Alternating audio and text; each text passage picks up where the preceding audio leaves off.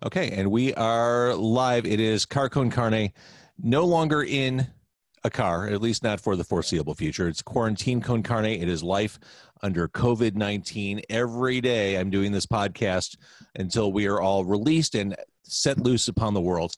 Car Con Carne, Quarantine Con Carne, sponsored by C&H Financial Services. Business owners, at some point this too will pass, and you'll be able to resume business. You'll be able to welcome customers into your doors.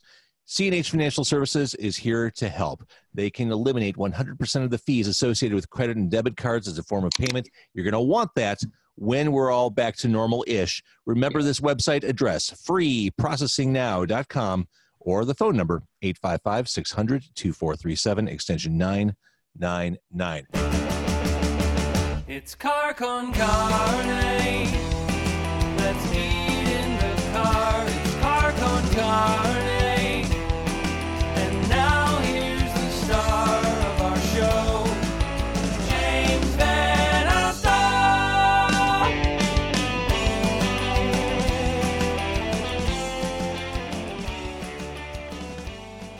My guest today, all the way across the pond, it is Jared from ChemLab, one of Car Con Carne's favorite people. Look at that. You are metal AF, Jared. Can I just point out like that, but I like it. I love that you got in character for this interview in Chicago, over in London. Can you stand up and show your shirt? This is old school Cabaret Metro. Yep. Wear it with pride. That is intentional. Oh yeah. I mean, I wear it all the time. It's one of my favorite shirts. It's old and beat up, but yeah, I'm wearing it with pride. It's one of my favorite places to play, and perhaps one of my most favorite cities ever to play and live in and hang out in. I mentioned when we went live on Facebook in the text that you are an honorary Chicagoan, because really we think of you as one of ours. When I set up this interview, I just didn't, my head didn't even connect the fact that you were in the UK. I think of you as this American dude, and just hanging out at Wrigleyville, probably, Exactly. How is life in London right now? Actually, we're really in luck. And hi to everybody, and thank you, James, for having me. This is it's always an honor, and you've always got great questions. So it's a real pleasure. And I love you, Chicago, too. We're about an hour south of London, so we're just on the coast, right near Brighton. Hours train ride south, which is good because London is just cratering at the moment, as is Birmingham. They're both in really, really epidemic proportion. It's pretty horrendous. I feel much more secure and sequestered down here in a way. And I was supposed to be up in London last week to be going into a studio and doing some audiobook recording, because I do a bunch of audiobook recordings. And I don't think I knew that. Oh, yeah. Yep. That's wonderful. I love my Audible subscription is one of my favorite things. I don't lean on it as much right now just because of the pandemic, but I love listening to audiobooks. Yeah. Yep. Well, and I like doing it. And I've had a passionate relationship with the microphone for about 45 years now, and take direction well, which is good. I've done a bunch of voiceover stuff for ads and video games, and it's a great video game that I did a couple of years ago, actually 5 or 6 years ago now, called That's You on Sony PlayStation. That's a social interactive game, and I'm the voice all the way through it. It's loads of fun. I adore it. But I was not interested in going up to London and putting myself into a situation where I knew that the tube was going to be an issue. The subway there is still just crammed with people. And even if it's not crammed with people, there are far too many people out for one to be able to maintain the sort of distance that you really have to do if you have, a basic understanding of basic science, basic common sense, human compassion, I don't know, any of those simple things that a certain segment of the global population doesn't seem to have. I guess what I'm surprised most by is the fact that you don't have a studio in your home to record that stuff. It's because I'm not a musician. You know, I've had the pleasure and the honor of working with incredibly talented people like, you know, Daniel and Vince and Mike and, you know, the latest, greatest, and last iteration of ChemLab. Those guys make me look good. I studied drums when I was a kid because I like to bash on stuff. You know, it's why guys play baseball. Who doesn't like to hit a ball with a stick? Exactly. You know, but I was never particularly good. My sense of timing is good for a singer, but everybody knows that the singer has to follow the drummer. So how good is his sense of timing really? And I played the vibraphones for a while when I lived in Ghana and West Africa in the mid-'70s. I studied banjo with this hilarious globe-trotting anthropologist. He taught me to play the banjo. But I was never a natural at any of those things, but I was writing the whole time that I was learning all these instruments. So like not having to drive when you live in New York City, you know, I never had to drive an instrument because I always had somebody else that was doing the driving, so to speak. And so I've never really needed a studio here that would do anything more than vocals. As it turns out, because the audiobook market is going to move into the purview of people who have home studios, I am at this moment getting myself set up to be able to put a studio right above me to continue to do audiobook work, because I'm not, you know, Maya, my wife, is immunocompromised. I'm not going to go and put her at risk. Django, love him to pieces. He's always a little funky and right at the edge of stuff, and it's just not worth it. They are the most important things in my whole life. And so, great. If I can work from home and set up a studio here, awesome. That's what I'm going to do. I would love to see just the complete expanse and devastation of London, just devoid of people. The apocalypticist in me wants to see all of that and take all the photographs and, you know, turn them into like ultra terrestrials videos for later on. Oh, we'll get to that. We'll get to the apocalypticist in you. Easy for you to say. I think. Yeah, I don't know. I think I made it up. One of the things I'm enjoying about doing these podcasts during the time of pandemic is in talking to people, we get insight into their worlds. We get to play voyeur and see how these people who we admire live. Not surprising at all to me that you are in a room surrounded by books. You strike me as a very well-read person. You're certainly garrulous. You've got a wonderful way of communicating. And I don't think you can have that level of communication without being well-read. I don't think you can be pretentious like me without having at least saying that you've read a whole bunch of the books on this shelf. Also true. There are people that I know who have this great natural capacity to just communicate and in ways that really click. But as T.S. Eliot said about Juna Barnes's Nightwood in the foreword, he said, "You don't have to be a poet to enjoy this book, but it really helps. You don't have to be, you know, profoundly and broadly read to be able to articulate your feelings, but it helps you, you know, expand your vocabulary and your reference points and be able to pull important quotes from all over the place. And to me, that's something that matters. To other people, it doesn't. But yes, it's a whole lot of books, and I do love them. And that's just part of the collection. There's more of them. There's also the workshop over here. I know I'm not supposed to be moving around. I'm sorry, Dad. That's all of the books that I'm finishing up, all of the Burnout at the Hydrogen Bar commissions. I love it. I'll bring a couple of them over with me and we can look at them instead of my moving around, because I'm not even on my phone. I'm not modern enough to do that. It's me carrying my laptop around in my hand. That's adorable. But why? Thank you. Thank you. Oh, look at that. Yeah. That's so cool. I took a series of 30 Charles Dickens, the hardcovers, his full collection, and so you can see that they're nice and thick. And chopped them out, took out all the contents, and then hand wrote out all the lyrics for the first ChemLab record, Burn Out at the Hydrogen Bar, and then scanned them on high quality paper and inserted them into the interior. Dun, dun, dun. Oh, I love it. I love it. Long live the fucking king. Yes. And they're all jaggedy and raggedy and tattery and Aren't we all? crazy mess.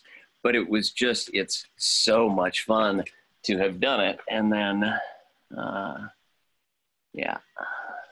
That is super cool. But this is what, each of the covers is different. Truly one of a kind. I love it. Yep. So, yes, books galore. I adore them. And I'm one of those people that will continue to read them, even if everything goes audio one way or another. I love the feel of them, the texture, the smell of them. Yes, you can fall asleep listening to an audiobook because your phone's right next to your face, but and I know I grew up falling asleep with books on my face. I'm sure I will die that way as well. I want to thank Stephanie, Tom, Jeff, Denise, Alina, Brian, David, Mark, Eric, Mike, Justin, Megs, Mary Rose, Pat for watching right now. Thank you for watching first thing in the morning here right on Facebook Live. That's Jared from ChemLab on the other side. I think there's this idea that during this time of sheltering and staying at home, creative people are going to woodshed and just be incredibly fertile with their output. Is that you, or do you feel like this is no different from any other time of the year, creativity-wise? There are a couple of parts to that. I'm lucky in that I'm in a really productive trough right now. I'm in this current, this stream, this river of things happening that I'm really involved in. The Ultra Terrestrials record has just come out, and so I've been promoting that. The Dog Tablet remixes just came out, and a couple of months before that, the album itself, from which all the remixes came out. And there's new ChemLab stuff going on, and I'm working on my Patreon account so that I can put up lots of photos of artwork and my writing and songs that aren't heard anywhere else, ChemLab songs that can't be heard anywhere else, and Dog Tablet stuff, and Ultra Terrestrials, and Ether of Souls. And so there's a lot going on that is keeping me wonderfully busy. I'm working on these book covers, and I'm making art, which is thrilling and engaging. Uh-oh, you're breaking, or you're... And help distract me from... Uh-oh, am I back? You're back. Am I? Hey, that's good. And all this stuff keeps me engaged because it's hard to ignore the fact that the world is kind of grinding down around us. I get really frustrated with people who talk about, oh, you should be woodshedding during this time, and you should be writing the great American novel, and you should be working out all the time, and you should be learning a new skill, you should be learning how to bake, you should be using this time appropriately, efficiently, effectively, creatively. And it's leavened with all of this judgment, and I rebel against all of that approach because this isn't working from home. This isn't a vacation. This isn't a holiday. This is a global flying freaking fucking pandemic, and everybody is involved in it. And it is huge, and we cannot get our arms around not only where we're going to be, but where we are right now. It's having profound effect on all of us. And I posted about this the other day. It's got to be okay to not only acknowledge it, but stare at the wall for 2 hours. Absolutely. To get up late to go to work on the fucking sofa. It's got to be okay to race around the house and yell and scream. It's got to be okay to grieve and mourn the loss of live shows and art openings and hanging out at the coffee shop. And business as usual. Yeah. It's got to be okay to, binge watch things on Netflix for days on end. It's okay. Even if it's Tiger King? Important. Yeah, doesn't do a damn thing for me. I knew guys like that in high school. Why do I want to watch that on TV? I don't think so. I don't think so. Let's talk a little bit about the apocalypse. What is it about dark stuff? I love horror movies. I love creepy, unsettling shit. I think I'm pretty normal, but it's the dark stuff that has always appealed to me. We're in the time of pandemic. Things are weird. Things are frightening. Things are uncertain. People are watching Outbreak on Netflix. What is it about the dark, depressing stuff that speaks to us, speaks to you, speaks to what you created with Ultra Terrestrials?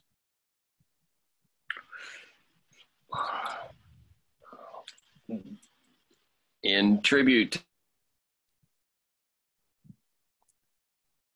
we've got more video issues.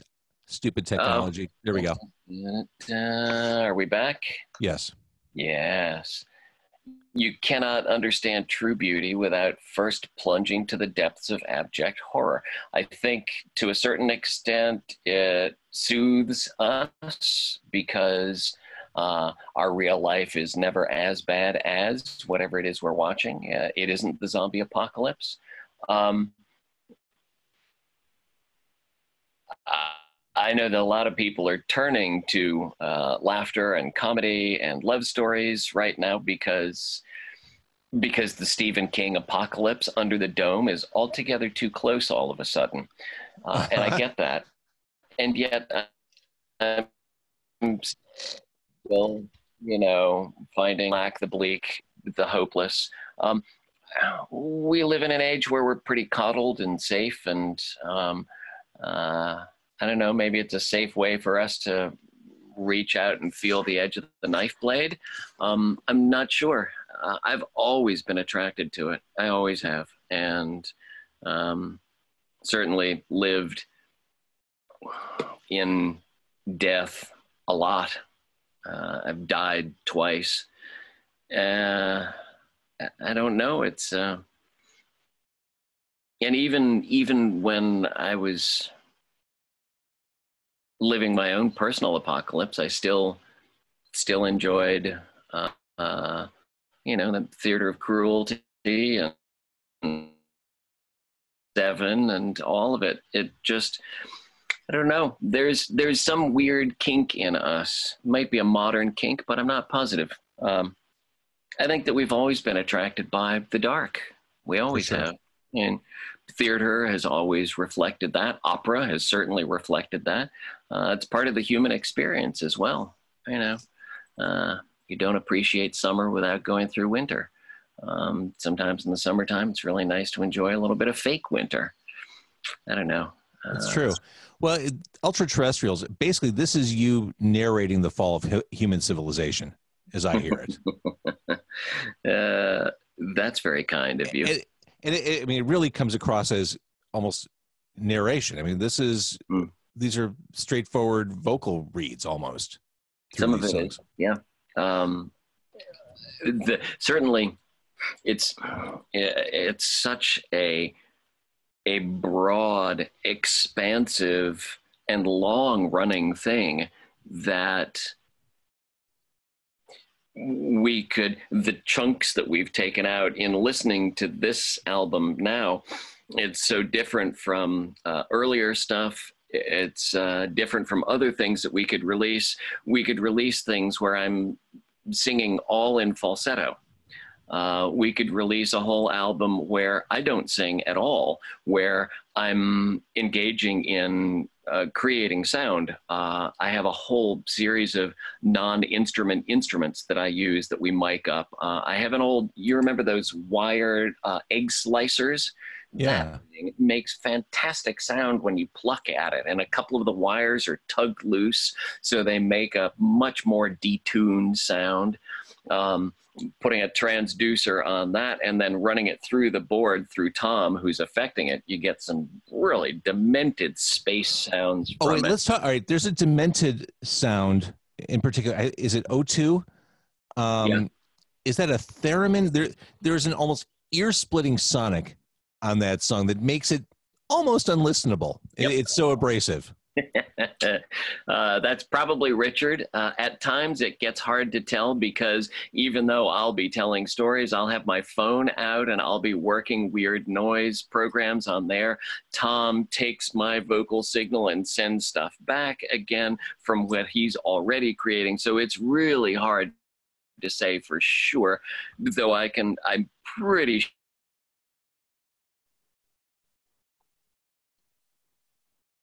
that's Richard just bending a dart. Yeah, and I love that. But so it's not a broad representation of the ultra terrestrial sound. The next thing that people hear, we might try and re-release crammed full of as much minimalism as you can manage, because that's much more abrasive, and it's me howling and shrieking as well as making noise with nails in paint cans and saws on the microphone. And because we have no interest in convention and traditional song and rhythm and beat, it's all about each thing telling its own story. I happen to be doing a lot of it with words, but sometimes I'm singing them. Both Richard and Tom are telling their own stories, but it's all very interactive, and the three of us playing off of each other.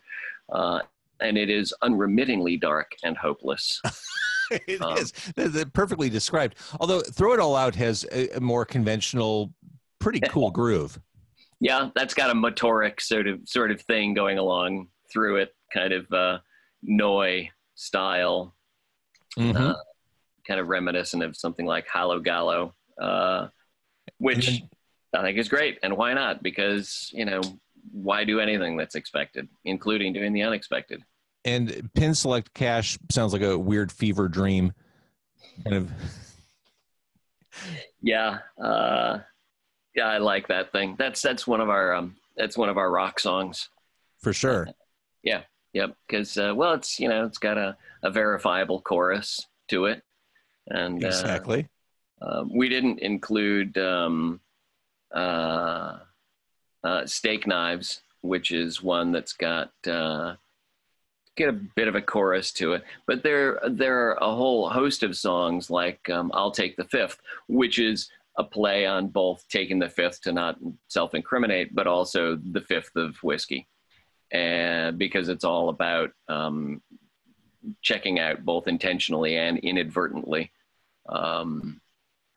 where I'm singing, and there are variations of that song where I'm way up in my falsetto, and I stay up there pretty much the whole time, which has been really exciting for me because I never play up in my falsetto range with anything that I've done previously, and working with them for so long really got me comfortable with taking all kinds of experimental chances with my voice, which then allowed me to approach the stuff with Dog Tablet. Martin approached me right after we had done the 2018 Cold Waves ChemLab dates. And I was feeling so humbled and touched to be welcomed back into the arms of a scene that I was so much a part of. It still hits me sometimes. You can't take 6 years off in the music business, kill off your band, and then say to people, hey, I'm going to come back and do some music for you, and expect anybody to give a flying fuck about what you're doing because they're listening to everything that's happened in the past 6 years. Who cares? The nostalgia act. Although, don't you think, I feel like that's not necessarily true. I feel like we see time and again examples of bands going away and then a legitimate appetite for the band building in the time away. I mean, you can skip an entire generation, and then there's a generation of kids who have heard about ChemLab or other bands and never had the chance. And when they get the opportunity, holy shit, floodgates are open. I feel like this happens more often than not. And I feel like sometimes you need to go away and then come back, and you come back brighter and bigger than ever. I certainly needed to go away to find out what of the ChemLab formula was important to me. But I think often it's bands who are bigger, who are better, who are more interesting, who've cut a broader swath than we have. And so maybe it's just because I'm always in denial and self-deprecating, but I didn't think anyone would give a fuck. But they did. They did. And so I rode off of this high from those dates, and Martin got in touch with me and said, hey, I've got a, and we hadn't worked on anything in almost 20 years or been in touch very much. And he said, I've got this song, and I've been doing this dog tablet thing. I don't know if you know, and I sort of knew. And this is Martin King. Yeah. Yep. Test Department, Pigface. We had met pretty much 20 years before when we were out Pigface together, though I knew of him from Test Department long before I knew him personally. And we clicked on the Pigface tour, and you know me, I'll start telling stories, but I'll do that at some other point. Fair. And I was feeling like, all right, well, I want to take some chances and do some interesting stuff. And I've always liked Martin's writing. And he sent me this song, and boy, did it just click. And I could hear all of the possibilities of what I could sing on it. And previously in my creative life, I've heard what I can do, but I often can't get there. And I know I have the capacity if my voice was better, if my ideas were stronger. I don't know what it is, but I often don't arrive. And the things that are recorded always fall short for me. All of the records that I've done with ChemLab, they fall short for me. The Hellbent stuff, it falls short. That's true of any artist, though, don't you think? I mean, I have a lot of musicians watching right now. I'm sure they'd agree with that. It's supposed to. I'm glad that everybody else loves them and that it floats their boat. For me, it's a boat with a hole in it because you're always supposed to, be dissatisfied and want to do better. And so in singing that song, it was so fluid and so easy, and his setup at home was just comfortable, and the two of us clicked like that. It was gorgeous, and it just fell together. And so that all the stuff that I've done, stretching, experimenting, and pushing my voice out into the bizarrest of places with ultra-terrestrials, really informed my willingness to take chances with the dog tablet stuff. And for the first time in my life, I'm proud of some of the songs that I've created. When you first really reached out to me to tell me about dog tablets, you said, Martin and I have created a down-tempo dark forest of Grimm's fairy tale creepy confections. I saved that quote because that's it. And you don't need a better elevator pitch than that. That says it all. I mean, this is cinematic, atmospheric stuff. Yeah. I think after my first listen, I wrote back to you and said, this is get shit done music. Like, this is stuff I have on in the background when I just wanted to put my nose down, get my work done. Like it's propulsive, but it's also cool and vibey. It hits a lot of notes for me. That's great. That's great. Thank you. Wow. And Hazmat's totally badass.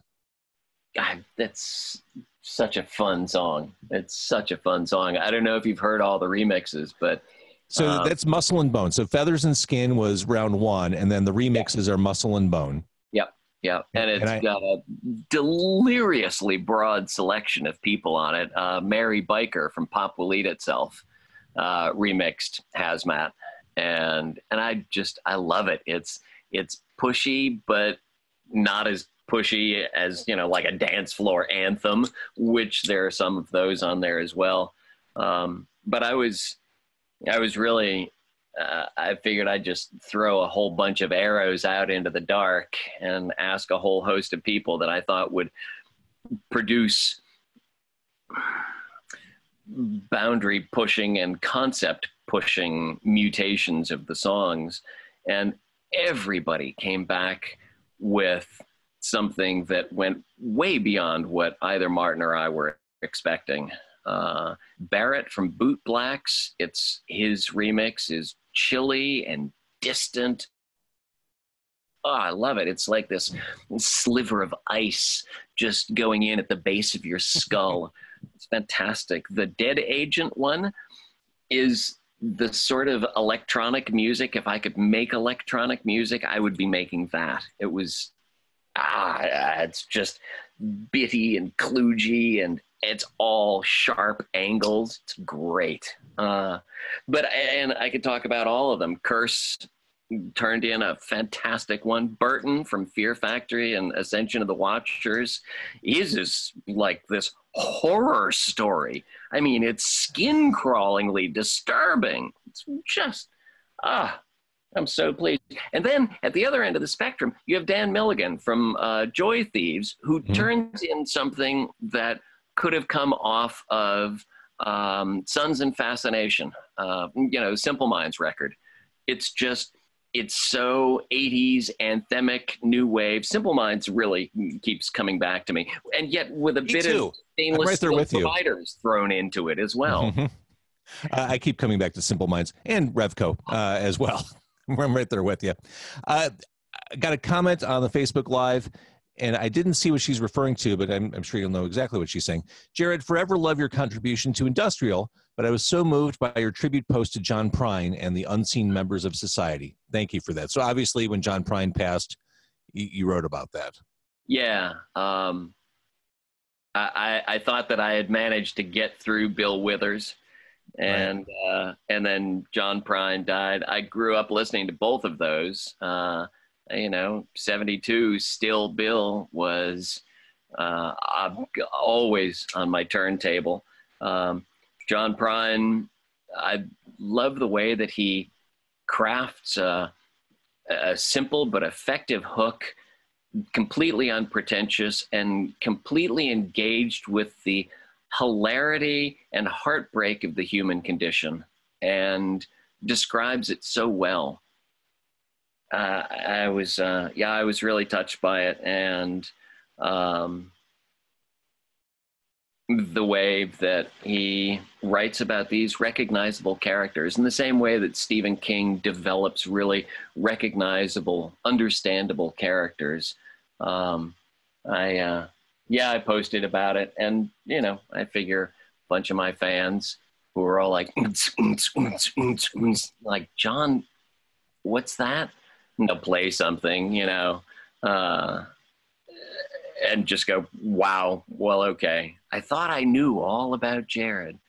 Yeah, well, Well, see, I think that idea of people only listen to one style of music, I think that's kind of bullshit. I mean, if you look at anyone's phone or computer, it's not all one genre. We all deviate, go in different directions. And at the end of the day, specific to John Prine, we can all appreciate a great storyteller, especially in music. And that's what he was.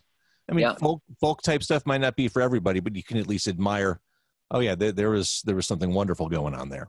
Oh, indeed. And if you lift the lyrics off of the stage and put them on the page, then it doesn't matter what the musical trappings are.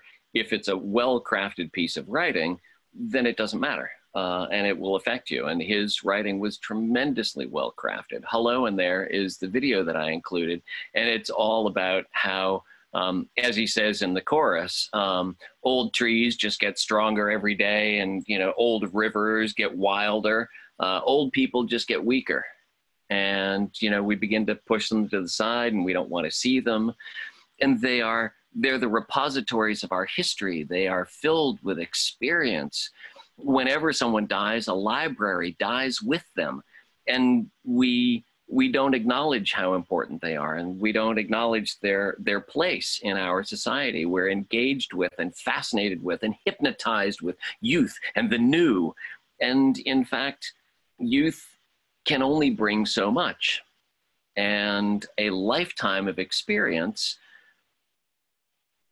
is so incredibly valuable and so easily lost. We tear down old architecture to put up a nice glass box. Great. Little boxes with the topses, and they're all made a little ticky-tacky. I could go on and on with a little bit of Pete there. But it just, it really touched me, because we are in so much isolation right now. And for me, I'm in isolation, but I can type. I can put stuff out on Twitter and Instagram and Facebook. I can put stuff on my Patreon account. and talk to people and interact with people. I don't have to pick up a phone. I can look at you right now, sitting there happily in your home with your Sin City poster and Gary Newman and your records, and we're hanging out with you. You can see my books around me. Imagine if it was my mom at 80, 94 she would have been. Here's a woman who, born in the 1920s, she used to hold her breath when writing me an email because she was afraid if she breathed too much, somehow a finger would slip and she'd break the computer. The isolation that this engenders, that this currently requires, yeah, it's hard for us. We don't get to party with all the other people at the show. You know, we don't get to go to the coffee shop. Can you imagine what it's like for someone who's in their 80s? Right. And they don't have that.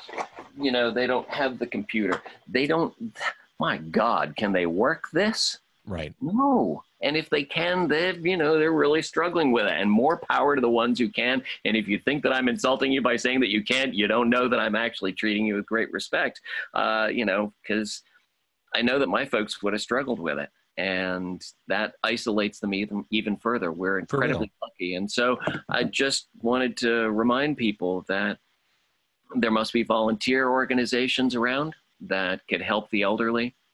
There must be ways that people can reach out in their own community, that people can make grocery deliveries. It's what I've been doing. My wife has volunteered for the NHS, which is the National Health Service. And anybody out there who doesn't understand socialism and yet puts the concept down, I have free health care.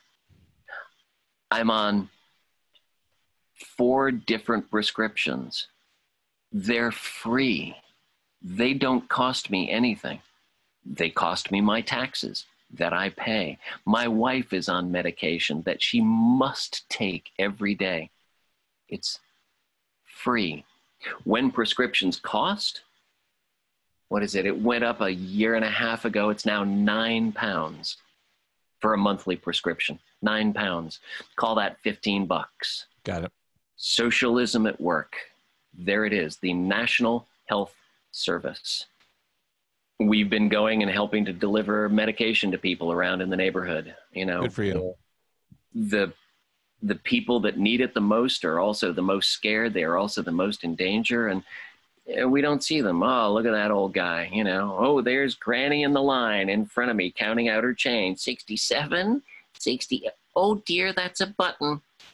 I'd better start again. 1, and you're fuming, but in fact, that's you. That's me. Exactly right. I'm going to be 60 in December. Give me 20 years. I hope someone's going to deliver some groceries to us. And the fact that you're going to be 60, it just speaks to the fact that age is bullshit and relative.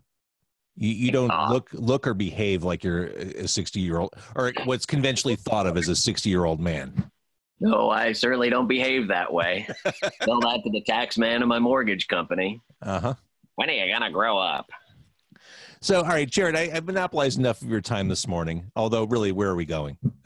What do we have going on? Oh, indeed. Late so just, to get to work. Oh, no. So just to catch people up, dog tablets, ultra terrestrials, those are new and available for consumption on all streaming services. We can enjoy that. Yes, your and if you want to buy it, you can go to Bandcamp. Yay! Support your local artist. I should have mentioned that Bandcamp is a wonderful resource for artists, especially as artists cannot be on the road right now, cannot perform and make income in the conventional ways. A lot of bands have merch available on Bandcamp, hard copies of their music, be it CD or vinyl. That is an outstanding way to support musicians who could really use the support right now. Not just Jared, but across the board. Yep. Help musicians out. Well said. Yep. I think you're delightful, and I really appreciate talking to you. Thank you so much. Really quickly, thank you to the woman who said thank you about the John Prine thing. And thanks to everybody that's watching. I appreciate all the support in the support department. I do have a Patreon account. It's $5 a month, and there's all kinds of. I'm about to post a clutch of cassette demos from when we were first recording Burnout, the first Chem Lab record, and stuff that is not going to be released along with the re-release of the Burnout record that we're putting out at some point this year. All things, being equal. Which will be, the CD will be 2 parts. It'll be regular Burnout and then a disc of cassette demos that haven't been heard before. A whole bunch of them from that period. I love that stuff. And we're doing it on vinyl as well for the first time ever. So it'll be a gatefold. So you got 2 discs serving the same purpose. But the Patreon account allows me to just type long screeds about stuff and put up photographs of artwork and music. And it's fantastic. It's small at the moment, but it's just starting out. I'm going to start doing interviews with people as well, which I think would be really fun. And maybe we'll turn it around and I'll get to interview you, which I think would be really cool because you ask me questions all the time, but I don't know a damn thing about you. I'm an open book. So are you doing like a podcast, or is that the goal? I think that's what I'm going to head towards. Awesome. I think that's a great idea. I would listen to that every week. All right. Well, and if there's a week when I don't see you, I'm going to get all nervous and be like, James, what's going on? Are you okay? You okay? But you know me, I love to talk. And so it'd be a really good challenge for me to shut the fuck up and listen for a change. Yes, it would. All right. I'm going to kill the Facebook Live. Thank you for watching on Facebook and paying attention this morning. I know it's early here in Chicago, but thank you. And again, where else do we have to be at this point, really? Right. All right. Thank you, Facebook Live. Yay.